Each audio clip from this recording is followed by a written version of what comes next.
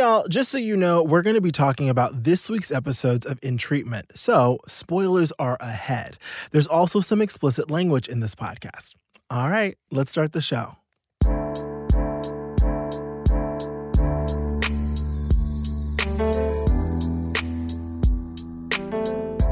Hey y'all, my name is Brandon Kyle Goodman. My pronouns are he and they, and I am a writer, actor, and activist, and a proud queer Black person.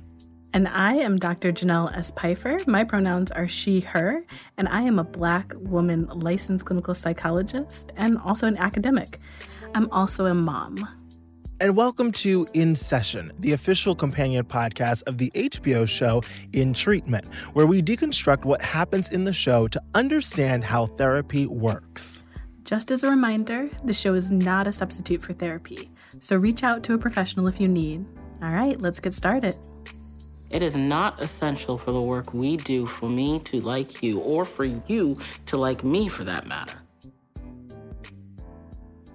Okay, so just in a bit, we'll get into what happened on the show this week. But first, we're so excited because today we have an In Treatment insider, David Tsigurani, as our guest. So David, tell the people who you are. What are your pronouns? And also let us know what you do on the show. Sure. So I'm David Tsigurani. My pronouns are he, him, his, and they, them, theirs. And I am the showrunner's assistant on In Treatment. I have been assisting Joshua Allen and Jennifer Schur, who are two co-showrunners on this season of In Treatment. And I have come at the show from both a background in TV production and also mental health. So I've, for the last 6 years, have been a crisis counselor on the Trevor Project National Hotline and then also on crisis tech services and all that. So this is an amazing sort of synergy of all the things that I love and are meaningful to me. So, David, why bring the show back now? And what was the thinking behind the character of Dr. Brooke Taylor? Okay, sure. I think I'll start with, why now and why this was important for, Josh and Jen to bring the show back. And I think it became around a conversation of the pandemic providing this idea of all of us needed to focus on our collective psyches. We were all going through capital T or lowercase t trauma. We were in a place where mental health was so important to deal with and have a conversation around. And so looking through the HBO library, finding this show that both is possible to produce in a pandemic and had sort of organically the idea of two actors sitting across from each other, distanced, but also talking about really important things that we were all talking about in our homes or in our lives, dealing with isolation, dealing with grief, dealing with just the anxiety of what was going on around us. And I think then the conversation became, who's our way into that? And Dr. Brooke Taylor being someone that we wanted to represent what America's therapist should look like right now. And as someone who comes from addiction, was herself isolated just like we all were. And it was easy to go back to the bottle or go back to those struggles and vices that we all internalized during a pandemic. And she became someone that we could really have a conversation with the old version and iteration of the show too. And this idea that the old version of the show was something that centered privilege in certain ways and had a certain outlook on patients. We wanted to, really center some really different stories in this version of it. And Jen and Josh did an amazing way of coming into that through Dr. Taylor. Yes. Well, one of the things that you mentioned was talking about the diversity of the clients that were highlighted in this, in treatment. And we're curious about these clients. We know that Dr. Brooke sees many clients in a week. So why these three clients in particular? I think for us, again, it all stemmed from the idea of Dr. Taylor came first and was something that Josh pitched and is something that he centered around the idea of that Black experience and wanting to come at it first and foremost by, if she's shutting down her medical office and bringing it into her home, then we wanted to have more intimate conversations around things like race, around things like class inequity, around things like toxic masculinity, narcissism, this idea of addiction, isolation again, and having therapy set in someone's home being something that then became super intimate, broke down some of those therapy boundaries that you usually have in a clinical setting or in a clinical office. And I think that's where the idea of these 3 clients came from. These 3 clients to us represented intersectionality and identities that weren't explored often on television. And one of the things that, Josh and Jen did as well is they then sourced writers that themselves had lived an experience and authenticity around these characters. And so it was almost as if there was autobiographical elements that they could pull from their own lives that spoke to the journeys of these characters, that also spoke to the psyches of these characters as we dug in and sort of built twists and turns around what their therapy life would look like over 6 weeks as well. Part of what really strikes me about this is that the show is really on this razor's edge where it could be exploitative or really performative. And that authenticity that you talked about, it seems like the writers' identities and their personal experiences really helped it be something that's respectful and real and deep. Can you talk a little bit more about how you approach this topic, how the writers approach this when they're dealing with something that really is hitting close to home for so many people? That's such a good question, Dr. Janelle. I want to know that answer. Yes. David? Yeah. It's interesting because I think for us, it was a process, right? And it was our own version of group therapy. And it was our own process of opening up a writer's room during a pandemic solely through Zoom. But really, I think just creating and opening up a safe space where the showrunners led the charge to give everyone a voice. Again, we're all sort of boxes on a screen, so it's very egalitarian, and there was no hierarchy in the room. And it was really lovely to have people join us and open up about their lives. And everyone themselves had been in therapy or was currently still in therapy. Jen talks about all the time how she's been in therapy with the same therapist for 17 years. And so to her, it's one of the most important relationships she has in her life. It's such a impactful thing that we wanted to all dig into, and we wanted to be that for each other, and also know that things that were said or things that were dug up were, completely safe and would stay within the room. But also, if there were details of that ended up in the scripts, that ended up in the stories, that we would protect sort of the fictional version of that too. And that there was that idea of we were creating distance by building these fictional versions of maybe all of our lives, but it was also an amalgamation of everything that came up in that room, and sort of this group therapy that we were hosting daily for hours and hours together and holding that space for each other. It's beautiful. That is. It sounds like a dream job, honestly.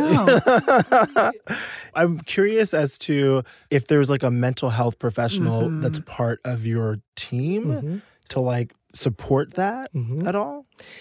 Yeah, so we did have a consultant on the show, and she was incredibly impactful because, again, her lived-in experience was very similar to Brooke's. Yeah. She is someone that, as a Black woman, had her own private practice for decades and lived a life that in some ways really spoke to how we were building Brooke and how Josh and Jen were writing this character and how Uzo performed her. And so she was someone that was always around to answer questions and that we would constantly get on as well to just have meetings with and Zooms with, where we could really dig in, share some of where our stories were building, ask her questions even around the process of therapy and the authenticity and the reality of how we felt it should go because we were making an entertaining dramatic TV show and how it actually would go in her office. And really having her come to us about things that she thought we should include, or even very specific things that were pet peeves of hers as a therapist that she had seen,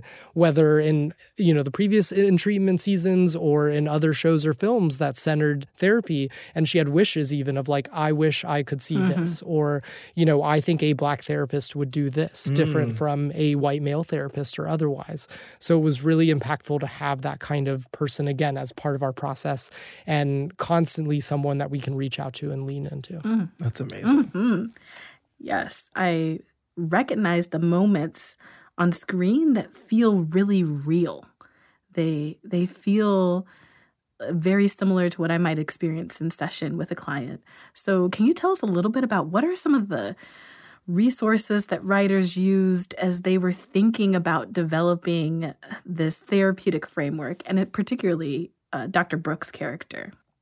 Yeah, with Dr. Brooks' character, it's interesting because it came out of, books that I was reading and trying to get in front of the showrunners and the writers. And so two of those that I had, read in my training or, again, on my way to getting a license is The Gift of Therapy by Dr. Irvin Yalom. And then the other one is The Making of a Therapist by Louis Cozolino.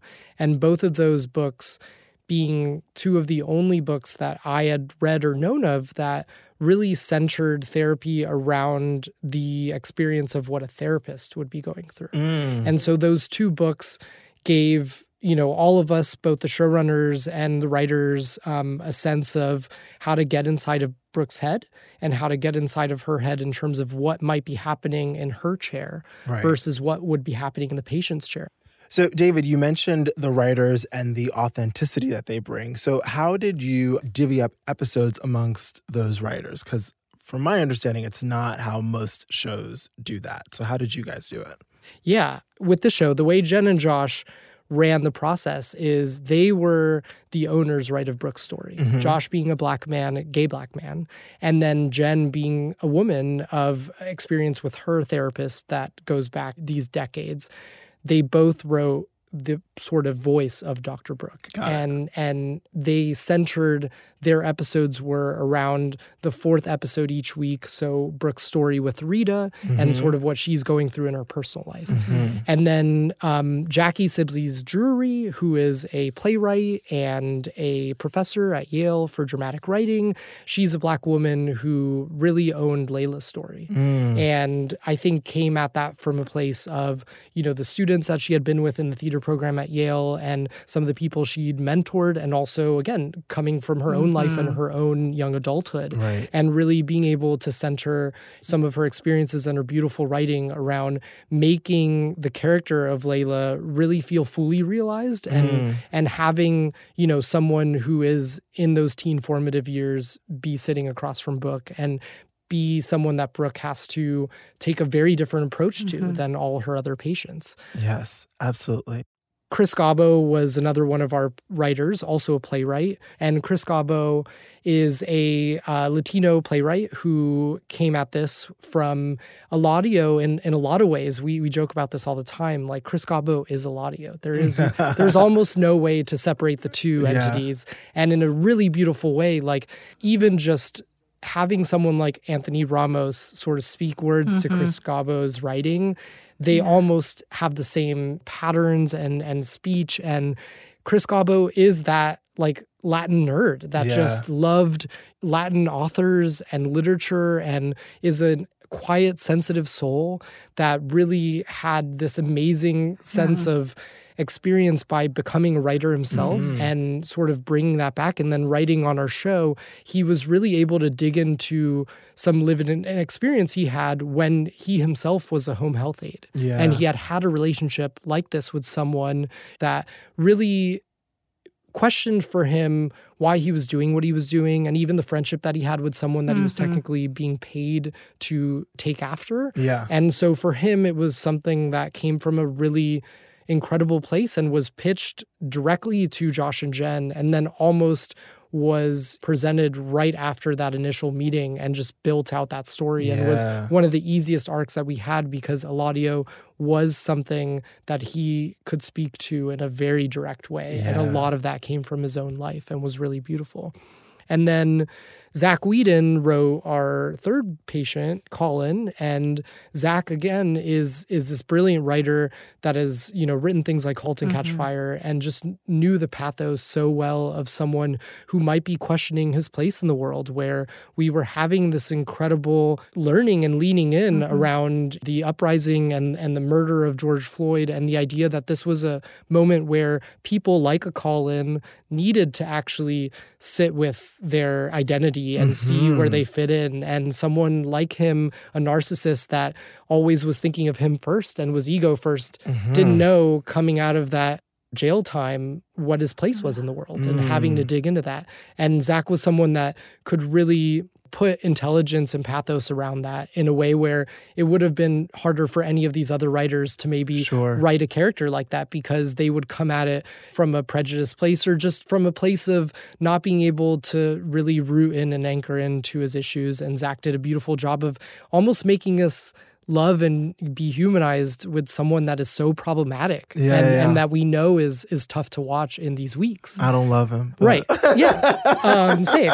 But I can't turn away from Colin because it's so specific and because it's so full. And I think that way about Brooke as well. Brooke is an addict, and there's so much stigma in our country around addiction, but you can't help but feel for her because you see the specificity of her life and the fullness of her life and the fullness of all these characters. So it's really beautiful that each writer was responsible for that character and had some kind of relationship and was really able to bring that to life and to pull out the empathy from the viewer, I think. Really cool. Yeah. Thank you for sharing the background of what went into the writer's process and how much of themselves they put into the show. That was really helpful for me to hear and illuminating, and it helped me understand why the show resonates in the way that it does. So if the writers are listening, thank you for sharing yourself with us in this way, because I know that that's not easy, and it feels really vulnerable and intimate. So thank you for that. Yes, absolutely. David, thank you so much for being here. This was an absolute joy, right? Dr. Janelle, we're just losing our minds. So thank you so much. Wonderful. And we hope to talk to you again soon. Of course. Thank you both for having me. And, so love you bringing your expertise to the show and really opening up for us what actual therapy and mental health practices look like. And using our characters to launch that discussion is so important right now. Thank you. Yes, thank you, David.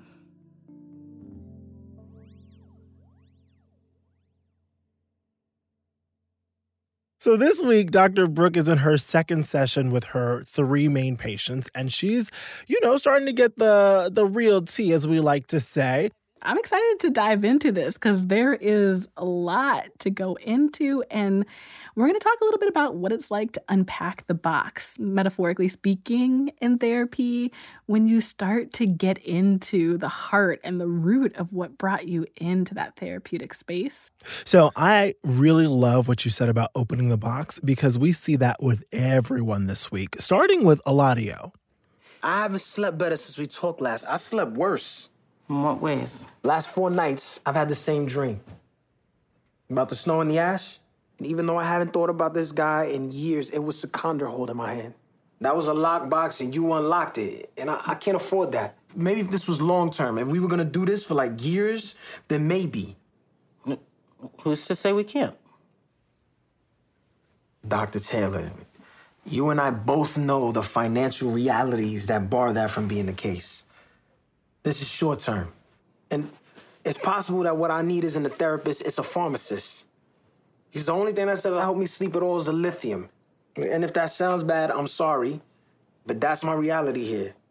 So what I love about what Eladio says, and Eladio is really the first one to kind of name the box, and I really related to this because I went to therapy and that was always my fear. And there were things that I wanted to deal with without going too much into detail. But the thing I said to my therapist is I'm afraid of kind of unlocking this Pandora's box, and I don't have time to just I think the fear is you unlock the box and you break down, and then you're not going to be able to do your job or show up or do your work. And when you're feeling like you're on survival mode, how do you allow yourself to do the work? Because even when he says, if this were long term, but even for me, it was open-ended. And I still had this I don't know if I want to go there because I still got 15,000 things to do when I leave you. Oh, yes.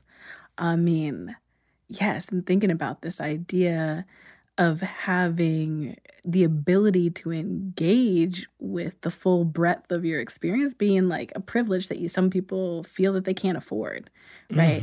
Whether that's financially or time or constantly having to keep up. So, hearing Eladio name that, it felt really powerfully true in a lot of ways. Emotions feel like a luxury to that. since, it's like it's a luxury for me to examine my emotions and allow myself the time to cry or scream or whatever. And it's like, I don't have that kind of time.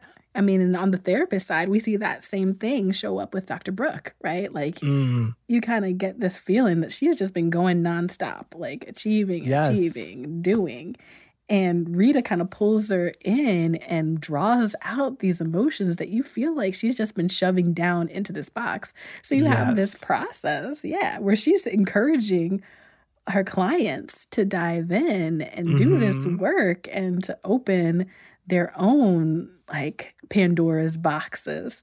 And you wonder, is she doing the same thing for herself? She's definitely not. She is sitting on that. But I mean, every time we see her ignore a call, ignore this person, try to close the door on that person, she's like sitting heavy on that box. And understandably, because you see the height at which she operates and has to operate too, the requirement at which level she has to operate. You were talking about why these 3 patients, right? So we're assuming that there are more patients than just these 3 in her week. So if you think about all that responsibility, no wonder she's like, I am not dealing with any of this right now because I'm just going to divert this to my patients and taking care of everybody else. I mean, and I always wonder from your experience as an actor, as a writer, as a creative and all these different levels, it feels like the choices are so intentional in reflecting that process of keeping that box together and so tight, because she always looks immaculate. Her space is gorgeous. Pristine. Even when she's like, you're just like, was this an intentional choice to present her so polished, so together on the surface, where you feel like this brewing turmoil right underneath? I'm one, when I'm feeling like trash, I will look my best. Like, if I'm feeling like trash, I will look my best. I will clean the house from top to bottom. There's something about external order that kind of becomes a substitute for internal order, if that makes any sense. So I really see that present with Dr. Brooke in how she's dressing and holding herself, which I'm sure she already does, but I feel like it's to another extreme probably than maybe if we caught her before the passing of her father.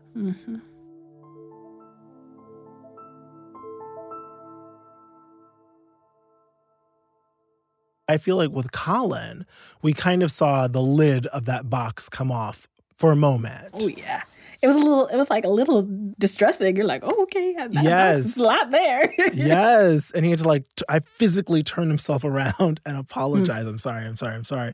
Because in many ways, I think it's because he's learned that taking that lid off the box is dangerous for him. Right? Like, we've learned what went on for him in prison and what got him there. And so, this idea that possibly there's a lid on his box for a reason. And he might actually need the support of somebody to help him carefully unpack this box. I don't care if you like me. All right, I care if you sign that stupid form that says I can get the fuck on with my life, so I can do things and make things and build a life instead of driving up here to no man's land to pretend like I'm fucking getting somewhere. Jesus fucking Christ. If I wanted to sit around talking about my fucking emotions all day, I'd still be married.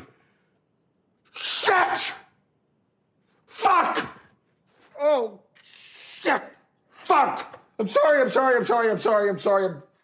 I did cackle when he said, if I wanted to, I would be married still. And I'm like, that's hilarious. Because that is all I think a good marriage is communicating your feelings, which clearly he does not like to do. But yes, he is really protesting quite a bit, which is like, oh, you do care that people like you. Or don't like you. That is a hot button. But I was also going to say that moment to me is why therapy and mental health and doing the work is important, because I think it can help not prevent the blow-ups, but shade and shift how you blow up, because you're dealing with it constantly as opposed to suppress.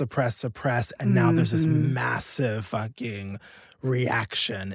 And a lot of times, I would say that I've experienced that reaction from adults as a kid, right? Where like suddenly a kid, you jump on the bed or you do something kid-like and your parent is like, ah! Yeah. And it's because you haven't dealt with some anger you've been holding on to for a while. It has nothing to do with the kid, but then we internalize that. And so you end up scarring other people if you're not dealing with your own scars. Mm-hmm.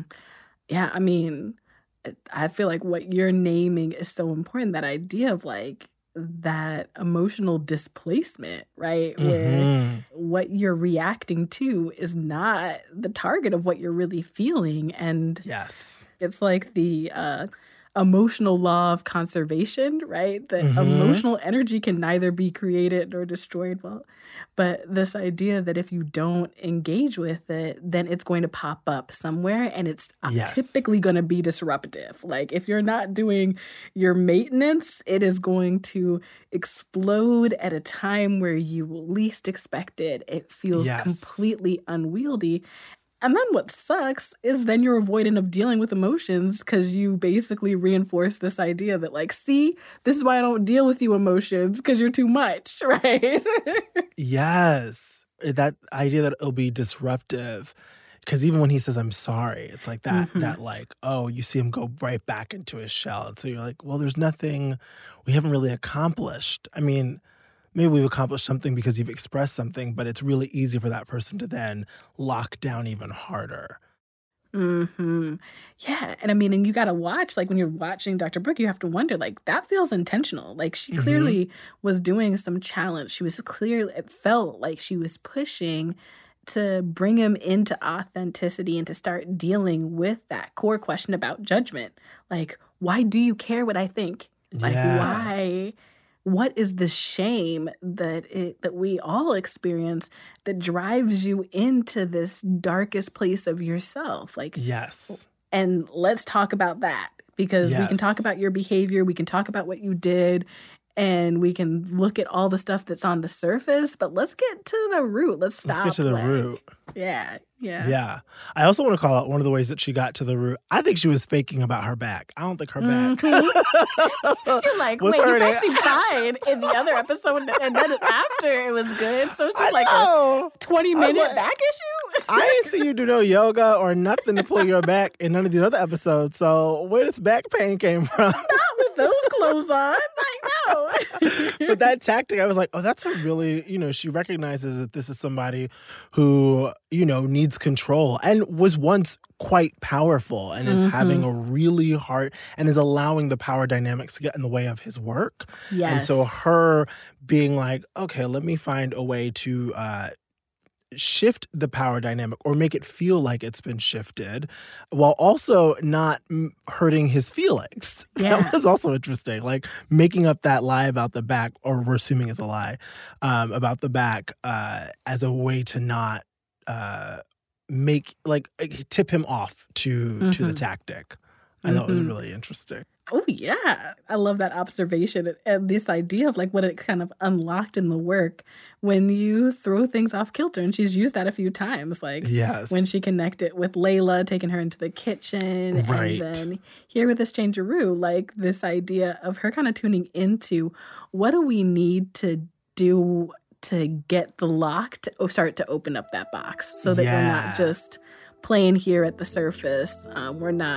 Let's do the work that you came in here to do. And especially with Colin, you're like, we're on a time clock here. We need to get into it.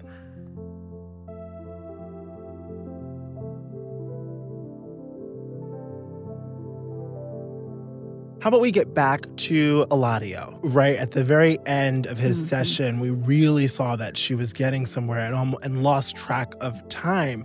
And what came up for me, and I was really excited to ask you, was, one, more importantly for the client, how do you keep yourself safe, knowing that there's a good chance the box will open in kind of the last few minutes of your session, and you still have probably a whole day of work to tend to.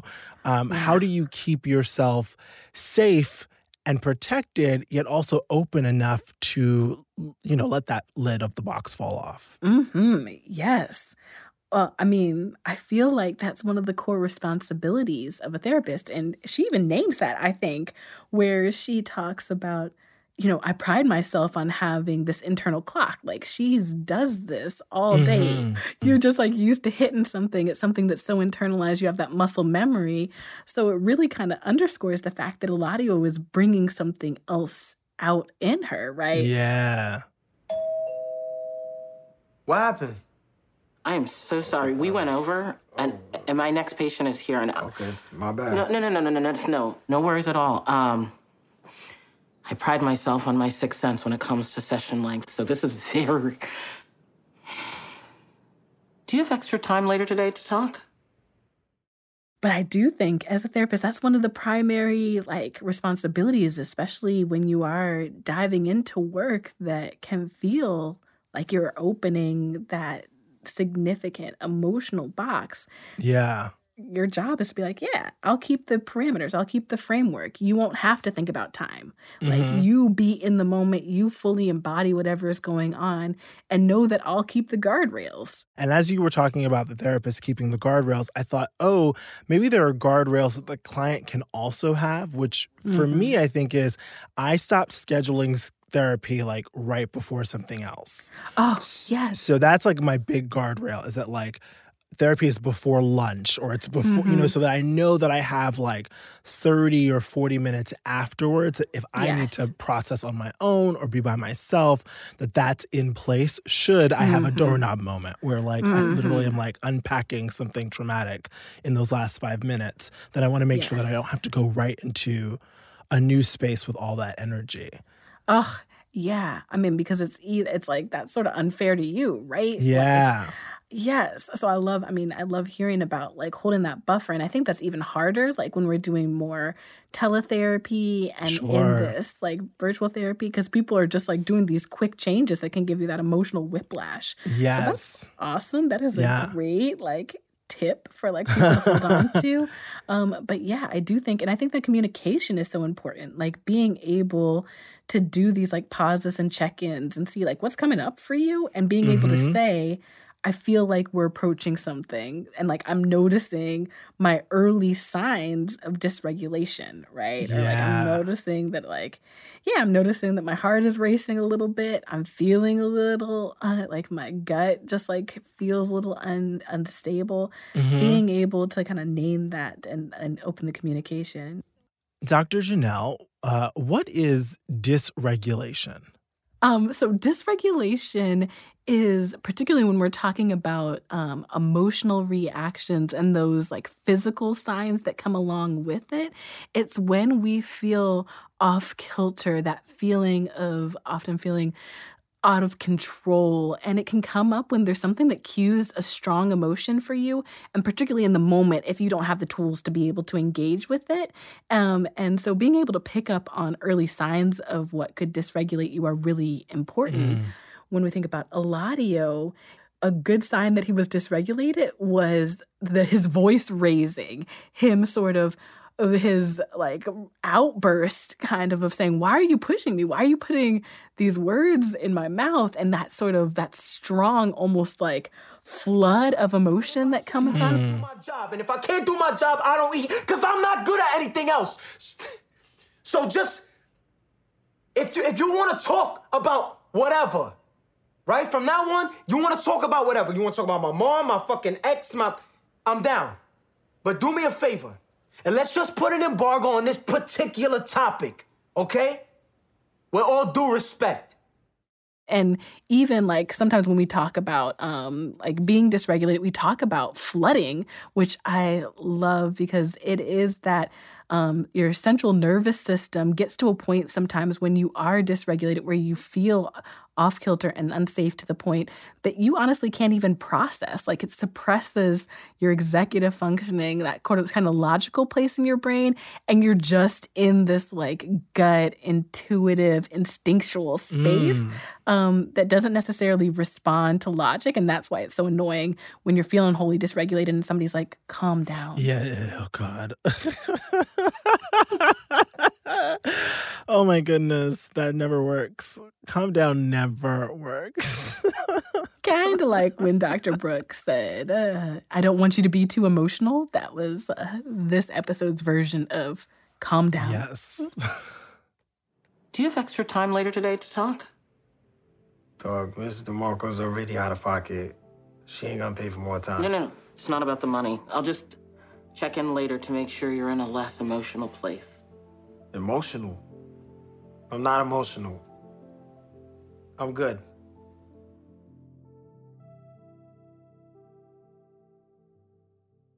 How about we get to Layla's week? Because her first week was pretty rough, but this second week, she really opens up about something that, for me, is really big, which is the race fantasy she had. It's just you and your grandma. Yeah. And so we're driving down the street, and I look in the rearview mirror, and that woman is, like, still coming towards us. I mean, like, fuck. Like, even now I can, like, feel the panic. But you know it's not real. Yeah, but it's not it's just, like, the panic of, like, needing to get away, you know?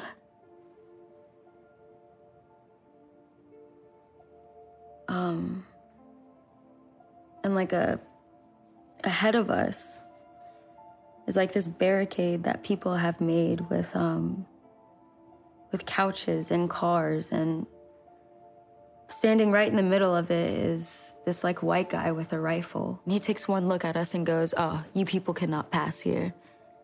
And so I just, all of a sudden, just ram straight into the barricade, and the car just explodes. But I pull my grandma out before it does. And the guy, I don't know, he, like, trips on something, or he gets his foot stuck in something. And I don't help him. Me and Grandma just watch him burn. I thought this was so vulnerable to share. And in thinking about judgment, this is definitely something that I would be afraid of being judged for. And I don't know if I would have shared on the second session, because you never want to be looked at as somebody who could, or I never want to be looked at, let me do I statements, as somebody who would hurt somebody else, like who would actively try and hurt somebody else. So trying to reckon with, I would never hurt anybody, but I also have this traumatic fantasy of hurting somebody or not helping somebody, feels like an easy way to be judged. And so I was really impressed that Layla felt either safe enough or something to share this piece. Yeah, no. I mean, and thinking about, like you said, this idea of having the safety to bring something that feels really vulnerable. Like when we think about like vulnerability, I think we might have talked about this before, that vulnerability involves risk. Like you are taking a step that opens you up, particularly to the potential of being shamed or being judged.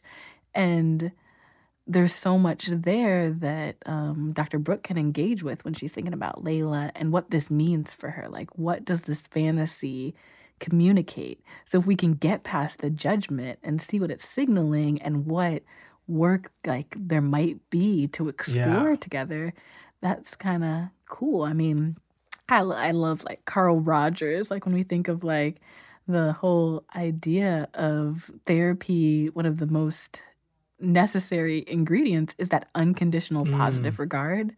And even it's so I'm gonna geek out here for a second. I love when you do. I love when you do. Let me pushing up my glasses. But I mean, and in the research we see like it doesn't matter like what modality it is. There's all different types of therapy. The number one predictor of change in a therapeutic relationship is a client's like response to the question of how much they think that their clinician cares about them. Yeah. Right? Like that relationship, that alliance. And so, yeah, it's kind of cool that even in the second session that she felt like that she could share something, and you can even see her kind of testing and opening up. Like, are you going to say anything? Like, what did you make of that? And Dr. J, who's Carl Rogers? Oh, Carl Rogers. Well, he was a pioneer and like a really foundational part of the development of a client-centered approach to therapy, which really was at the time pretty revolutionary. The idea that your therapeutic work should focus on your client as a human being, and that the work is driven from that space of creating acceptance, non-judgment, in a place where they can feel safe to be themselves. Well, let me geek out for a second. I'm going to geek out. Yeah. Yes, because I'm going to geek out on kind of the writing and acting side of it, which was, one, I thought both of them were phenomenal in this scene. But in watching it, I realized I had never heard anything like that on TV or in a movie, just like the space and the freedom to really have a Black person, a Black woman in particular, lay out the details of this very traumatic fantasy that I think, as Dr. Brooke pointed out, is a coping mechanism that I can definitely see myself in. Like, it's so specific that it's not something that you bring up at a dinner party. I have fantasies sometimes about these things happening. But I do think in the quietness, I think that's why it shook me, because I was like, oh my goodness, I think that I have had not that particular fantasy, but you're prepping. If you're Black in America, I think it's naive to think that on some level your brain or your mind or your body is not prepping for some really terrible shit to happen to you or somebody you love or around you. And so these fantasies do happen because you're like, what do I do in that moment? What would I do in that moment? This moment that is to Dr. Brooke at the end, thinking about her son, not to jump too far, but her saying it's a young Black man, maybe he's dead, right? Like that reality of like, oh yeah, like there is trauma here as Black people. So it's not surprising that Layla has this fantasy that may not be polite to share in quote unquote mixed company, but it makes sense that she would have that. I'm so glad that you named that, because she says you grew up in a world full of violence and malice, and thinking about this sort of immersion that has an impact on us psychologically. It takes a toll. And then when we go back to this idea of repressing it and keep on moving forward, you have to continue to exist. There's no immediate clean fix. You have to navigate it. But at the same time, you're hypervigilant all the time. You're in this state of trying to get mentally prepared and rehearsing, like, what am I going to do, right? Yes. I mean, I know for me, like, as a Black woman, I had, like, a horrific experience with the police. And ever since then, like, you're constantly saying, okay, what am I going to do? And of course, you're trying to prepare for this. I think Dr. Brooke said it sometimes, you're kind of chasing smoke, like, because at the end of the day, you also feel like there's nothing you can do to really be prepared. But Layla has created this. She clearly has this vivid internal space that she escapes into to try to make sense of her experience when she is describing kind of these things that are risky, like for the safety of Layla, especially with her in that like cusp of being a teenager and like just turning 18. There are these questions of, that frontal lobe is not developed yet. Like, so you gotta worry about like, safety and her getting those, getting more information about what's going on.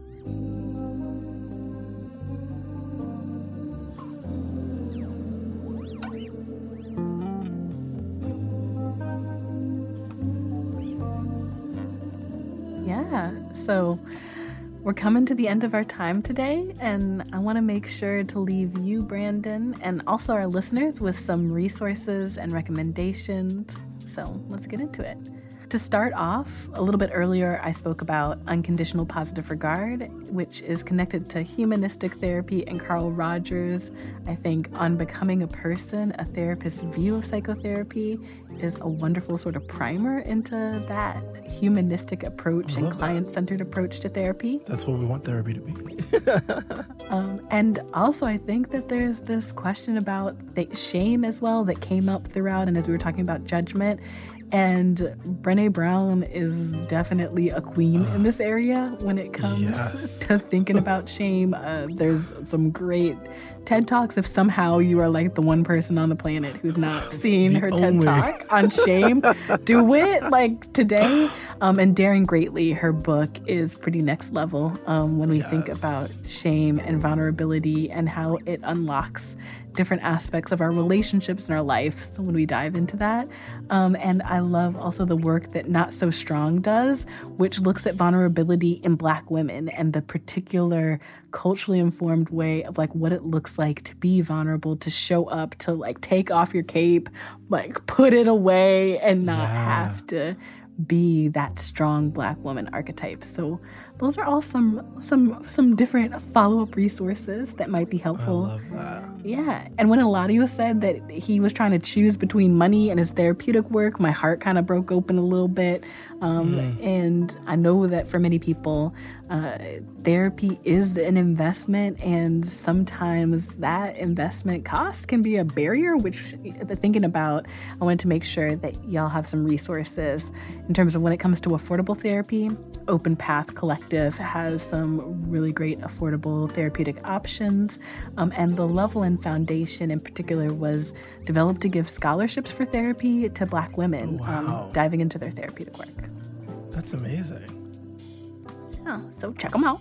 Check out those resources. Yes, and you can find these and other recommendations on the In Treatment page on HBO's website. Looks like that's our time for this week, Brandon. It is, and I hate it so much when we have to end, but we'll be back next week. Y'all, be sure to subscribe to In Session, the In Treatment podcast, so you do not miss us. And while you're doing that subscribing, why not give us a rating and review? It can help others find the show. In Session is the official companion podcast for the HBO show In Treatment and is a production of HBO and Pineapple Street Studios. Production music is courtesy of HBO and Audioblocks. You can watch new episodes of In Treatment on Sunday and Monday nights on HBO Max. Dr. J, it is always a pleasure, and I guess I'll see you next week. I can't wait. Yay. Bye. Bye.